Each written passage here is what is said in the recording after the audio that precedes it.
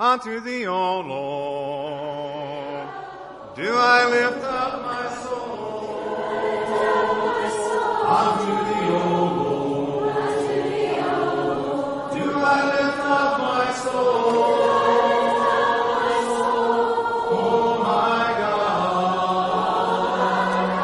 I trust in thee. So let me not be ashamed, let not my enemies triumph over me. Give it none that way.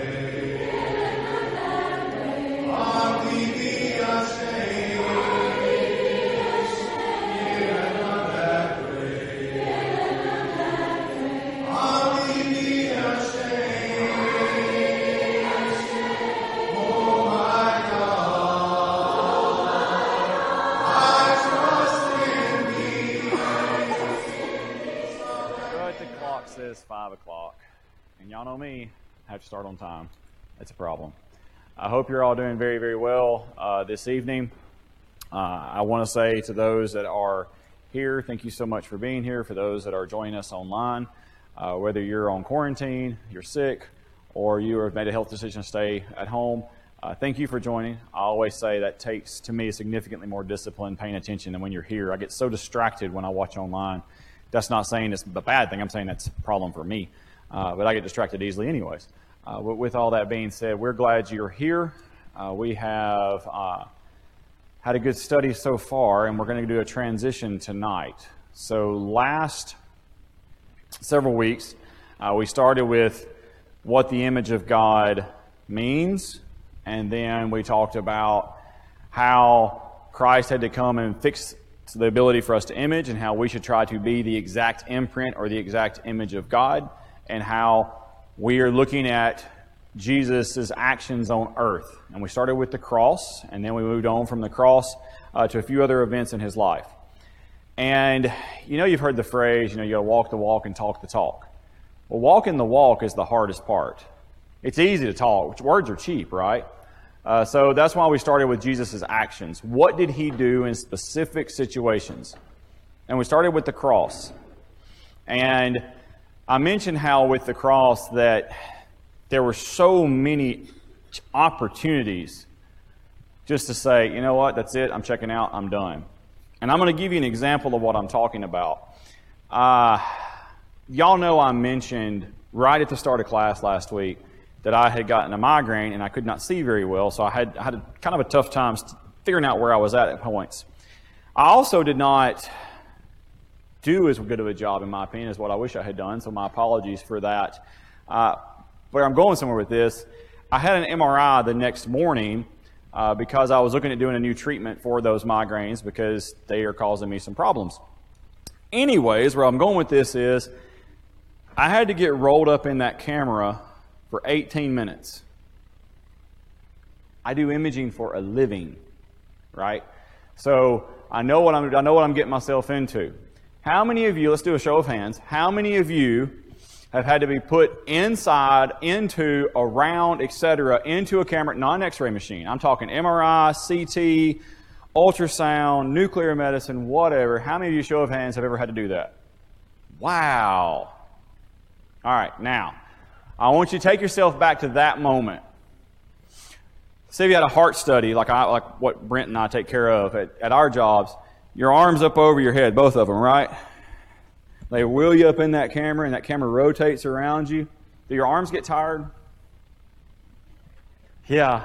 We actually literally have spent hundreds of thousands of dollars developing pillows, just the pillow, to try to make that easier for your arms. I'm going somewhere with this, I promise. So he tells me to be still when I'm fixing to have my MRI. And no worries. I'm in imaging. I know I'm supposed to be still. He goes, well, I'm going to put some wedges around your head. I said, it's fine. It's no big deal. I understand what you're doing. I will be still. Have y'all ever seen me try to be still up here? Being still is just not something I do. But he asked me right before he pushes the button to roll me up in the camera, he says, are you comfortable? I give him 2 thumbs up. Good to go. Let's get this thing on.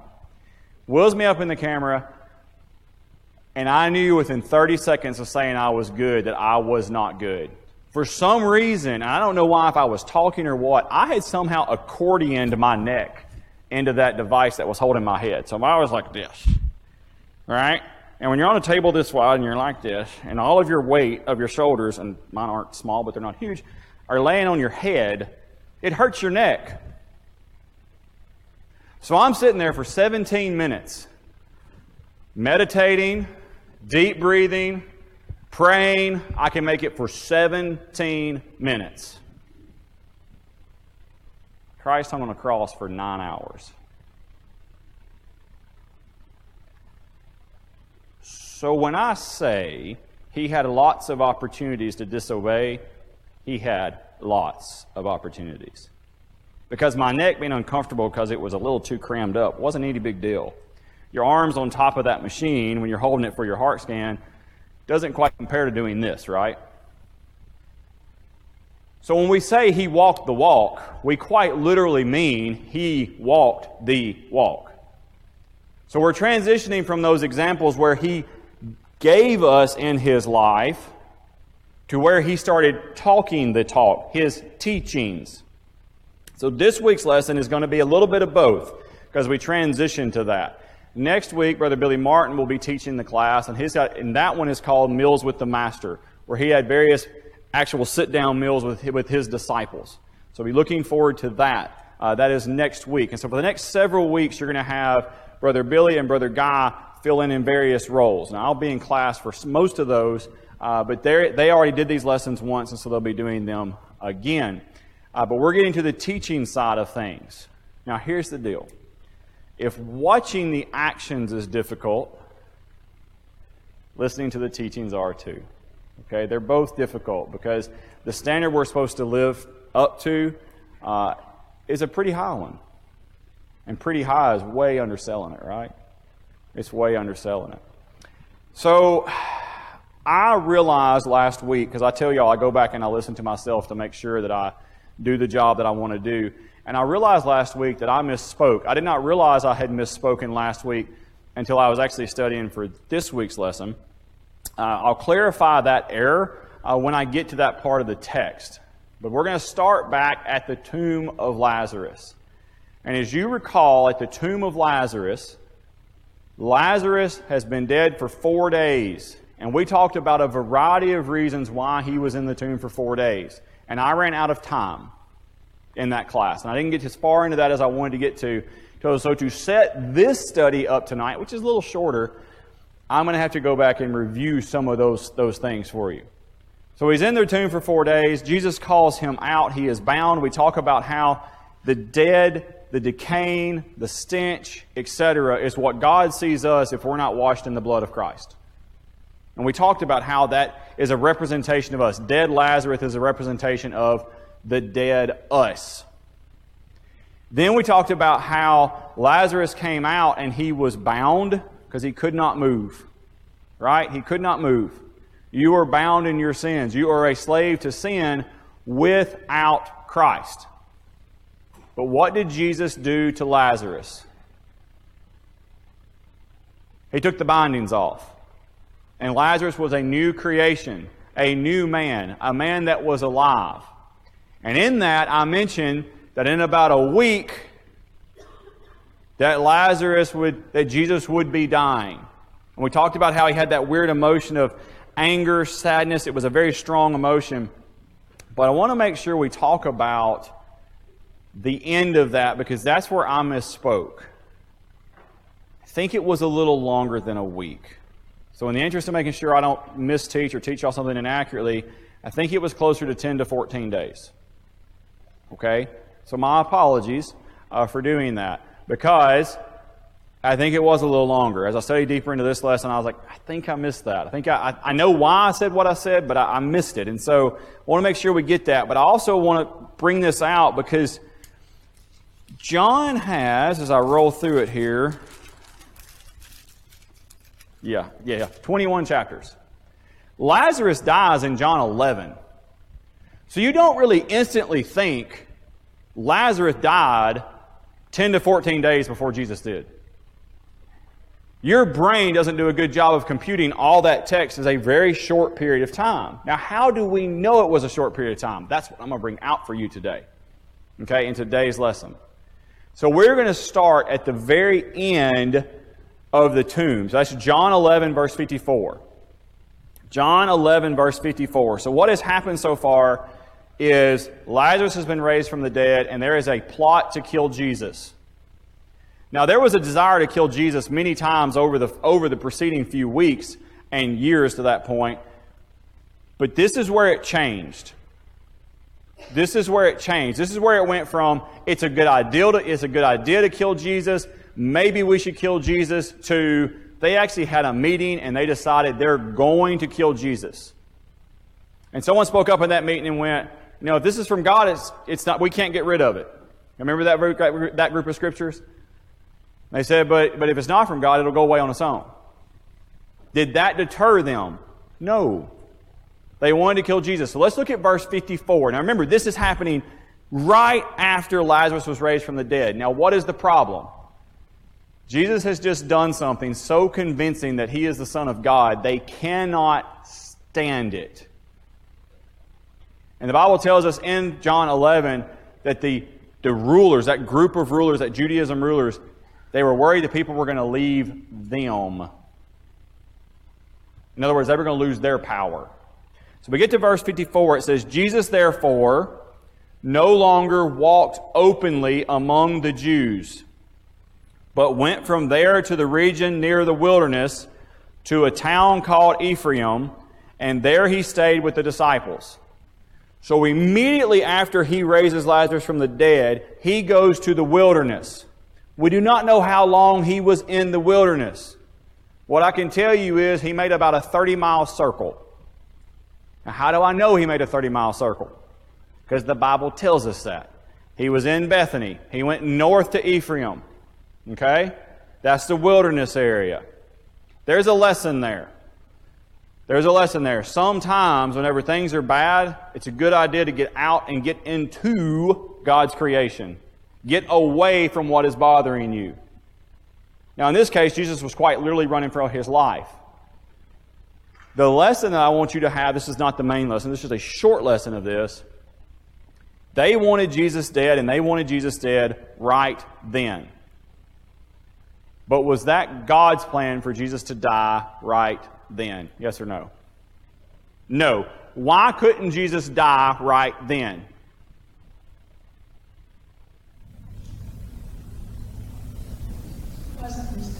Wasn't his time. I think I heard someone say in the middle over here, there was a prophecy about when He would die. He had to die on Passover. He had to. There were prophecies about that. There were also prophecies. There's also tons of symbolism between the Passover, the lamb's blood being put over the doorpost, and those Jews being saved, and Christ's death. Also, all those correlations about the Lamb of God. At Passover, they're killing the lambs nonstop. And on one side of town, on the other side of town, they're killing the Lamb of God. So He had to die on that Friday. The sub-lesson here is, God's plan wins. Did Jesus Christ have an army? Did He have a police force? Did He have a security detail? No. Why was it so hard for them to kill Him? Because it didn't align with God's plan. I think sometimes that takes our peace. And if you remember that lesson, we talked about that peace that surpasses everything. We get so worried about our plans and where we want things to fit, we forget God's plan wins. They could not kill Him right now. So He just left and went to the wilderness. Have you ever had a surgery or something coming up and you just wanted to get it over with because you didn't want to think about it anymore? Ever had a bad day you knew was coming and you just wanted to get it over with? Sure. You don't think Jesus Christ felt that about the crucifixion? He has some extra energy, right? He's stressed, has some anxiety. He goes on a 30-mile walk. He goes up to Ephraim. He's there for a while. Why is He there? According to verse 54, He is there because they don't He cannot die because the Jews openly are trying to kill him. Where does he go next? Well, if you keep reading John, you miss part of the story. So we're actually going to flip over to Luke 19. And I'm going to prove to you these two things are completely tied together. So he goes up to Ephraim. He's in the wilderness. He's hiding from the Jews. This is not a very long period of time, by the way. This is very short. Because as soon as he leaves Ephraim, he then goes to Jericho. That is south and to the east of Ephraim. It's this way. So he went up and he went this way. What's he doing in Jericho? Well, let's see. Luke 19 verse 1 says, he entered Jericho and was passing through. And there was a man named Zacchaeus. He was a chief tax collector and was rich. Did the Jews like tax collectors? No. Did the Jews like people that were rich?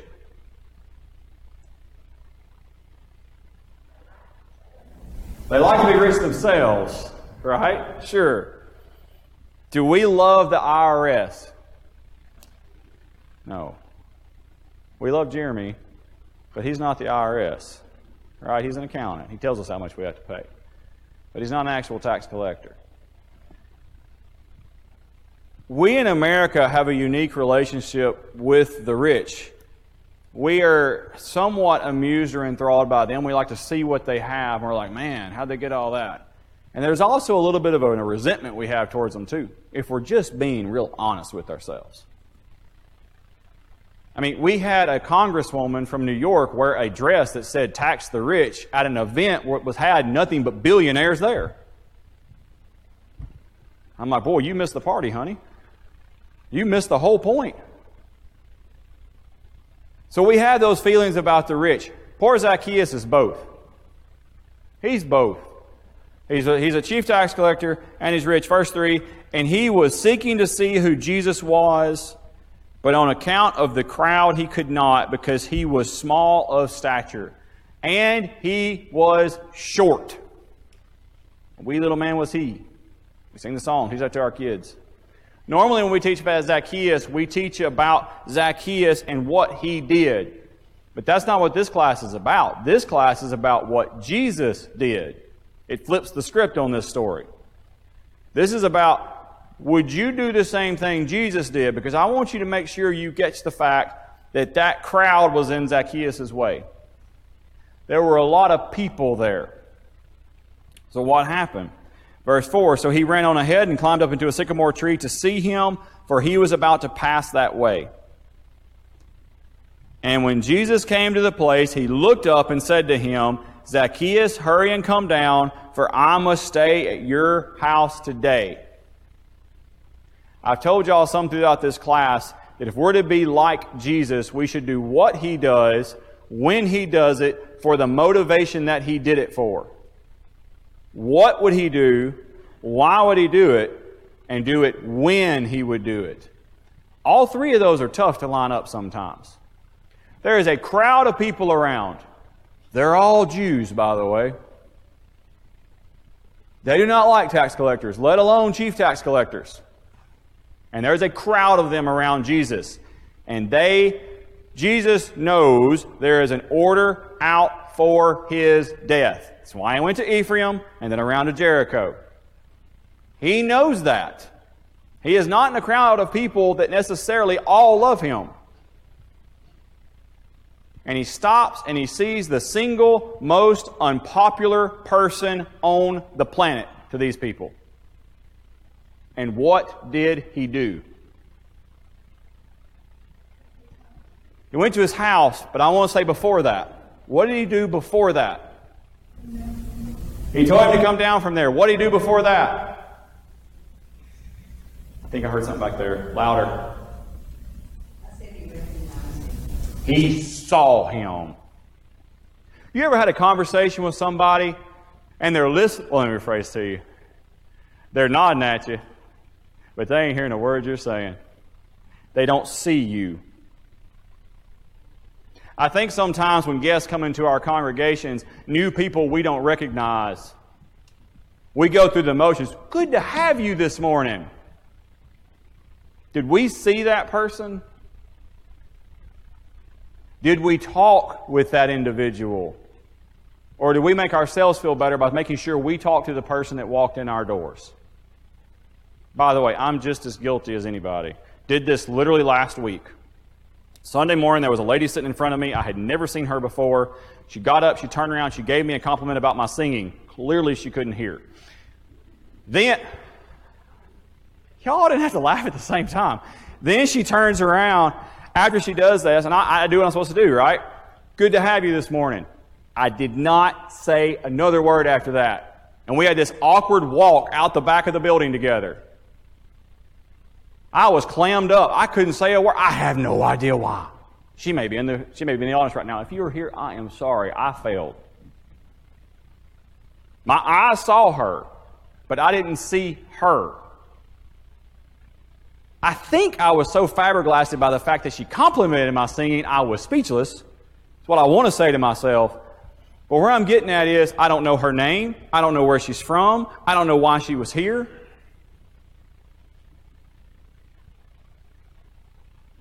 Jesus stopped, and a crowd of people that did not like this individual, regardless of what he looked like, regardless of who he was in the community, regardless of the fact that he was rich, he stopped, he saw him, he talked to him, he said, I'm going to eat at your house. As a general rule, if you go out to lunch with somebody, is there a conversation that happens? Sure. You get to know someone if you go out to eat with them a little bit better. They actually recommend doing this with new job applicants for high-level jobs. Don't just interview them. Go out to eat with them. Get to know the person. Jesus says, I'm going to your house. What was the result? Verse 6, so he hurried and came down and received him joyfully. And when they saw it, they all grumbled, he is gone to be the guest of a man who is a sinner. Did Zacchaeus hear that? Let me tell you something. When someone knows they don't fit, they are very aware when you laugh and mock at them. They are very aware that they don't fit.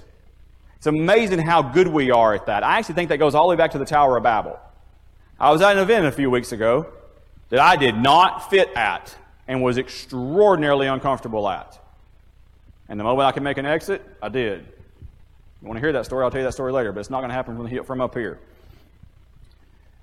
You know when you don't fit. And the crowd grumbled. And what was Zacchaeus' response? Was the crowd right about Zacchaeus? Was he a person that just betrayed his people and ripped off all the Jews and did all those things? I don't know. Let's see.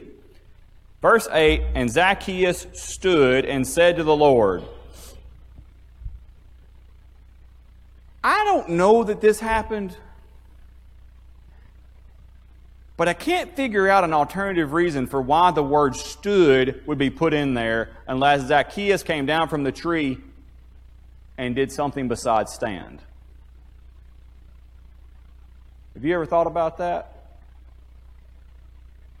Jesus said, "Come down." He comes down, and then it tells us that he stood.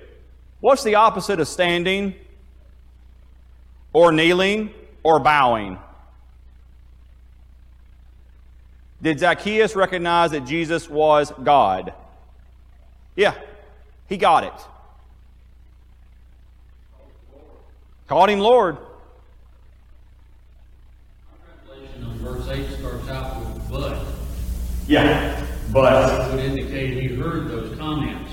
Yes. Being said about it. I love that. And I love when we share that. And that's why I never get stuck on just a single translation. I try to read when I study multiple translations because you can get various inflections of words from that. But, meaning he heard. The stood to me is mind-boggling because I had never thought about, and by the way, this is my go-to sermon. Zacchaeus is my go-to sermon when I go to a new place. My go-to sermon. I've never noticed that word until I started studying for this text. It says, he stood and said to the Lord, behold, Lord, half of my goods I give to the poor. I'm going to cut it in half, and I'm giving that to the poor. Don't forget that statement. Giving half of everything I have to the poor. He just lost 50% of his net worth with that statement. And I have defrauded, and if I have defrauded anyone of anything, I restore it fourfold. In other words, if I took more than I should have as a tax collector, I'm going to give 4 times back as much.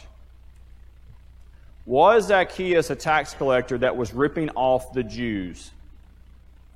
Clearly not. Because he could have never said that statement if he had ripped off the Jewish people. Have you ever thought about that? How can you repay someone 4 times if you did it all the time? And you cut off your net worth by 50%. What did they hate him for? Because he was a tax collector. And he just fit in that group. See, that's what we would call a prejudice, right? He is that. Is it entirely possible that Zacchaeus hated tax collectors as much as everyone else? And he didn't like the fact that the Jewish people were being ripped off, and he said, I'm going to do it right. I'm going to collect the tax, but I'm not going to rip people off. I'm going to protect my people. We've never thought about it from that perspective. He couldn't have paid it back fourfold if he had been ripping people off. And by the way, could he have made it to chief tax collector because he worked so hard to get there? He collected so much tax that the Roman government was like, this guy's good. I'll make him chief, which gave him the ability to take care of the Jewish people even further. I don't know if that's what happened or not. All I do know, though, is Zacchaeus would have been a liar. And Jesus would have called him on the lie because he knows the truth. What was Jesus' response? When Zacchaeus said, I'm going to give half of it to the poor, don't forget that sentence. Then he said, I'm going to pay it back fourfold. Salvation has come to this house. It's interesting how this goes. It says, verse 9, and Jesus said to him, today salvation has come to this house, since he also is a son of Abraham. For the Son of Man came to seek and to save the lost. Zacchaeus was not a perfect man. There's no doubt from that statement he was not a perfect man. But he also wasn't the person everyone thought he was either. The lesson for all of us, the short lesson for all of us is, before we go much further down the road on this one, is there are going to be people that do not fit the mold that we are accustomed to. They may not look like us. They may not talk like us. They may not think like us. Does that disqualify them from being welcomed into this building? No. But are we really ready for that? Why didn't I talk to that woman? I have no idea. I have no idea, and it bothers me. Why I didn't go further down that road. That may have been my only opportunity, and I squandered it. See, she was older than me. She was the same race as me. But I couldn't even get past that. And I'm supposed to become all things to all men, like Paul said. Wait a minute. To the Romans, he became a Roman. To the Jew, he became as a Jew.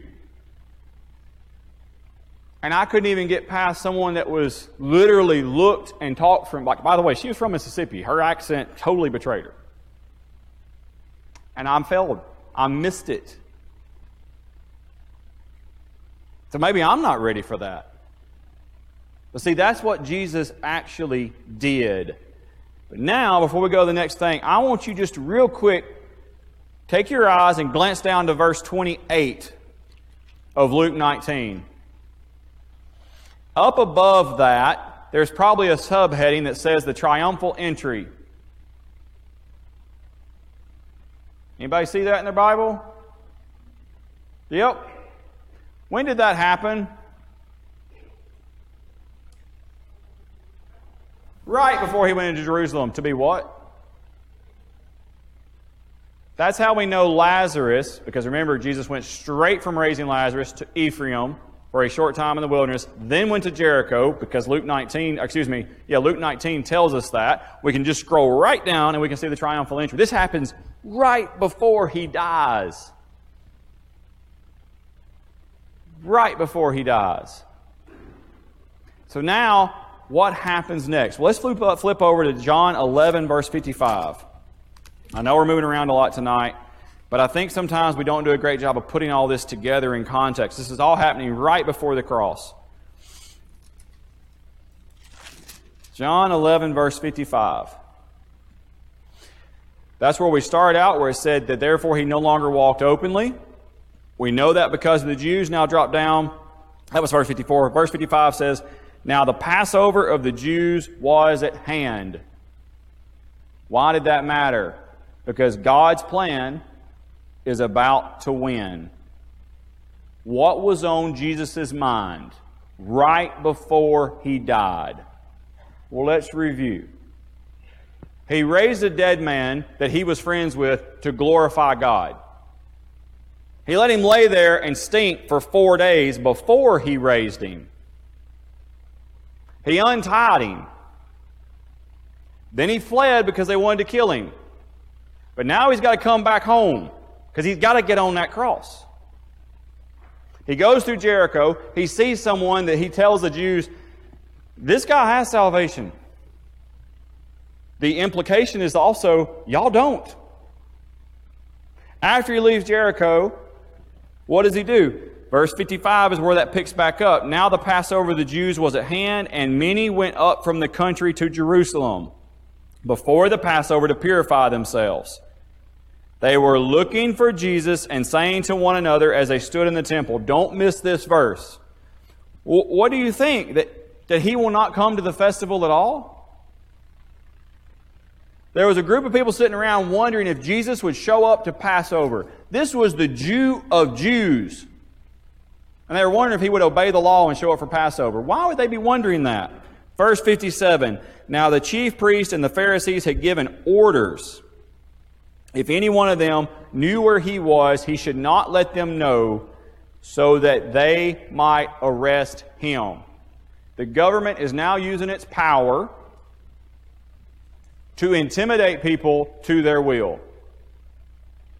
They're saying, if you see him, you tell us where he's at, and we're going to arrest him. What's the implication? Don't remind us, and we're going to arrest you. See how that works? Would you get the message if the government told you that statement today? Sure you would. You better tell us. If you're hiding him, you better tell us. It was so convincing, this group of disciples is wondering, is he even going to show up? Well, did he? Yeah, he did. He really showed up. No, he wasn't trying to hide. All he did was leave the city, walk a circle, and come right back. That's all he did. He just had to get there when he was supposed to get there. We get to chapter 12. 6 days. That's where I got the week from, class. That's where I messed up and told y'all it was a week. Because I was running through this, and I was trying to get it all together, and I was putting all these two lessons together, and this is where I'm a human messed up. Like I said, I think this is probably closer to 10 to 14 days for him to make that circle. We know regardless, it all's happening right at the very end of his life, because it's 6 days before the Passover, Jesus therefore came to Bethany. Now remember, that's where he started. He was at Bethany. Lazarus was raised. He fled to Ephraim. Where'd he go next? Jericho. How do we know that? Because that's where Zacchaeus was. If you keep reading Zacchaeus' story, it went straight to the triumphal entry, which is back at Bethany. That's the circle he just made. Something unique happens here. Because it says where Lazarus was, whom Jesus had raised from the dead. Verse 2, so they gave a dinner for him there. Martha served, and Lazarus was one of those reclining with him at the table. Let's say you're Lazarus. You've been dead 4 days. Jesus raises you, then takes off, and then shows back up at your house, and you sit down with him. What would you ask him? What would you tell him?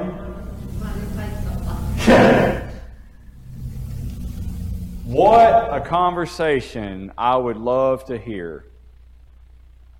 I have told y'all before as I've taught the class of Genesis that in my room in House at God's House, I really hope there's like a massive big screen. It just has on loop certain moments in the Bible of history, kind of like the History Channel, and I can just watch it happen.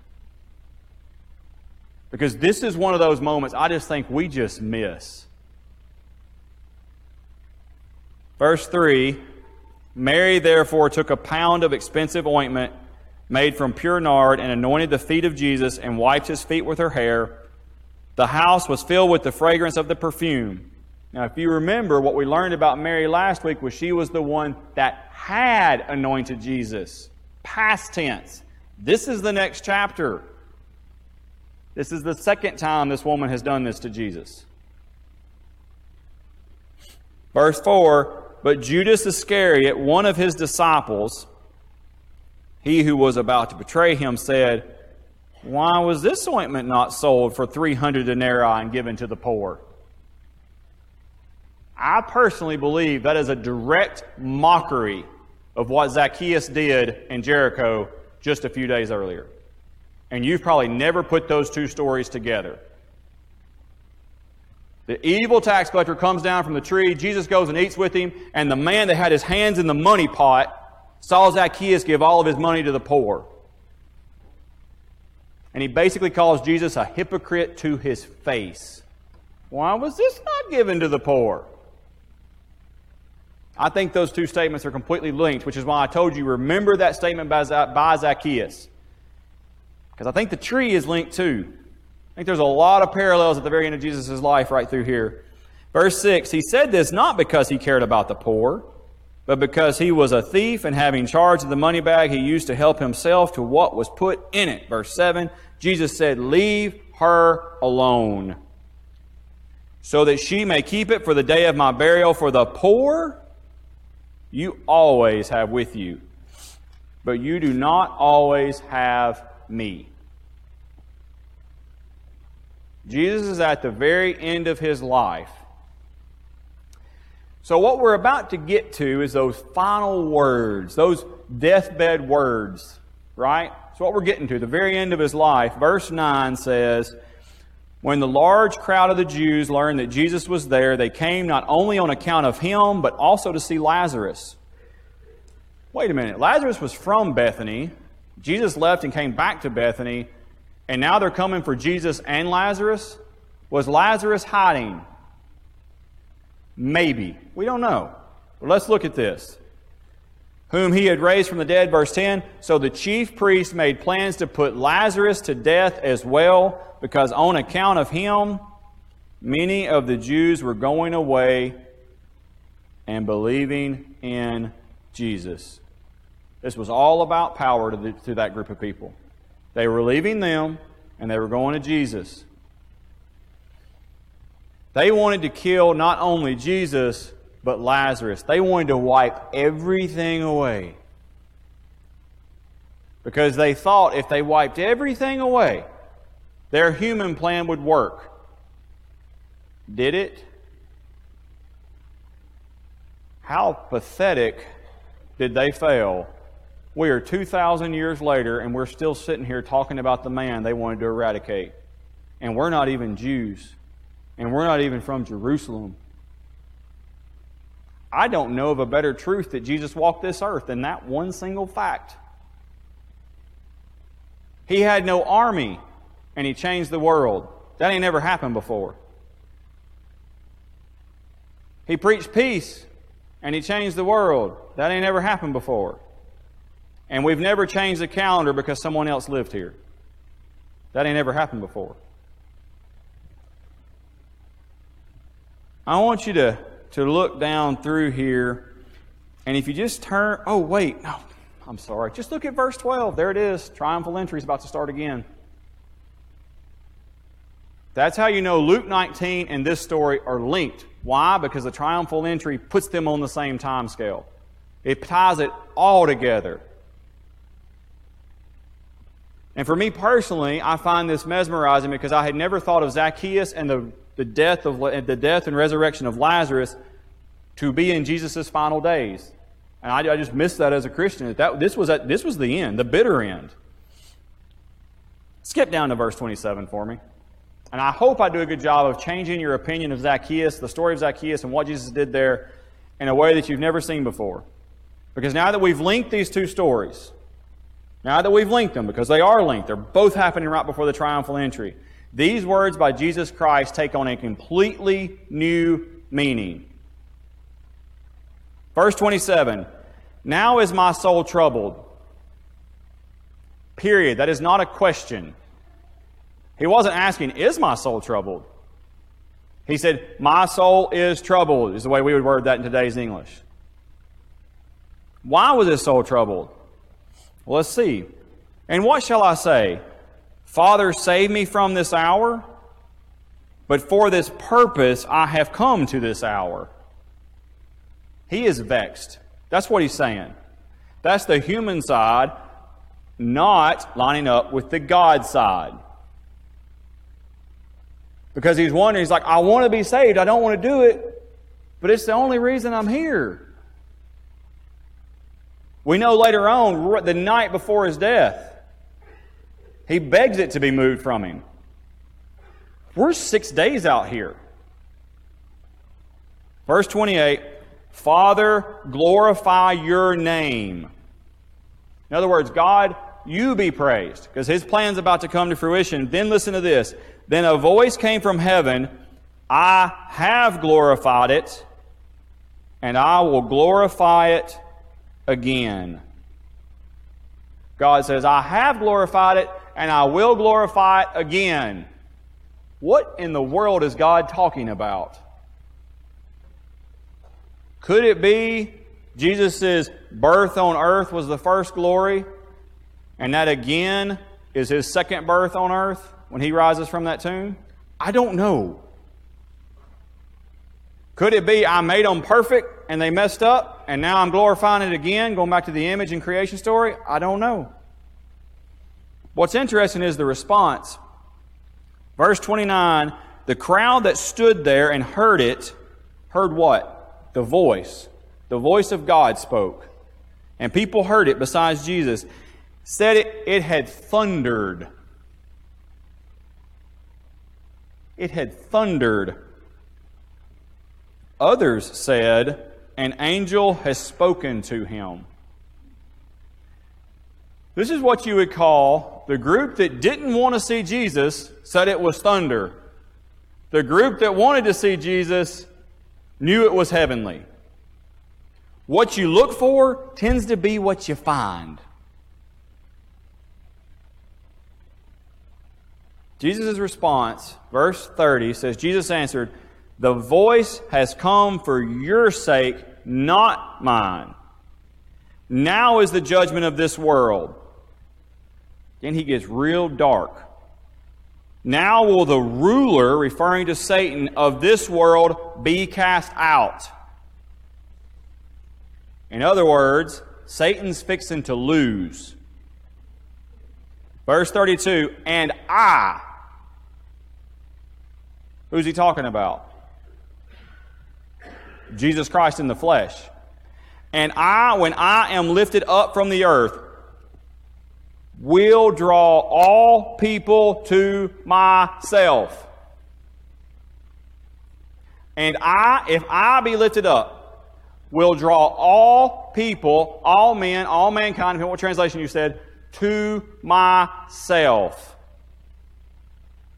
What is he talking about if he gets his resurrection? Surely he's talking about his resurrection. Verse 33, he said this to show by what kind of death he was going to die. He is not talking about the resurrection. He says, when I get hung on that cross, there's going to be a change in the world. Because I'm going to draw all men to me when that happens. Why are you here today? Because he was telling the truth.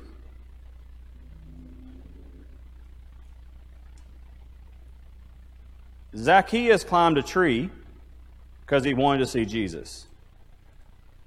And Jesus accepted that person that didn't fit the mold. And he called him down from the tree. But then Jesus climbed on a tree so that everyone would get called to him. So my question for you, that whole what would he do, when would he do it, and what motivation would he do it? Are you calling everybody, all mankind? Or are you just calling the folks you're comfortable with? And that's being created in the image of Christ. If you have any internal prejudices or biases or any of that stuff, they don't fit with what Jesus did in the last days of his life. And you need to get rid of those things. Because that is not being the image of Christ. I hope I never let someone walk out of this building again and say, "Hello, glad you were here today," and then quit talking. I'm ashamed of myself. Don't be like me. Don't do that. Right? Thank you so much for being here tonight. We're going to end in a prayer. Dear Heavenly Father, Lord, we thank you so much for all that you've done for us, Lord. We are especially mindful of your Son, Lord, for the latter days of his life.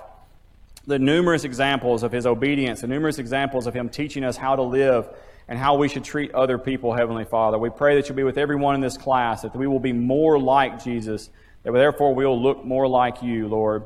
Heavenly Father, we're so thankful for your Son and all that he did. Continue to wash us in his blood so that we may be pure and pleasing in your sight. In Jesus' name we pray. Amen.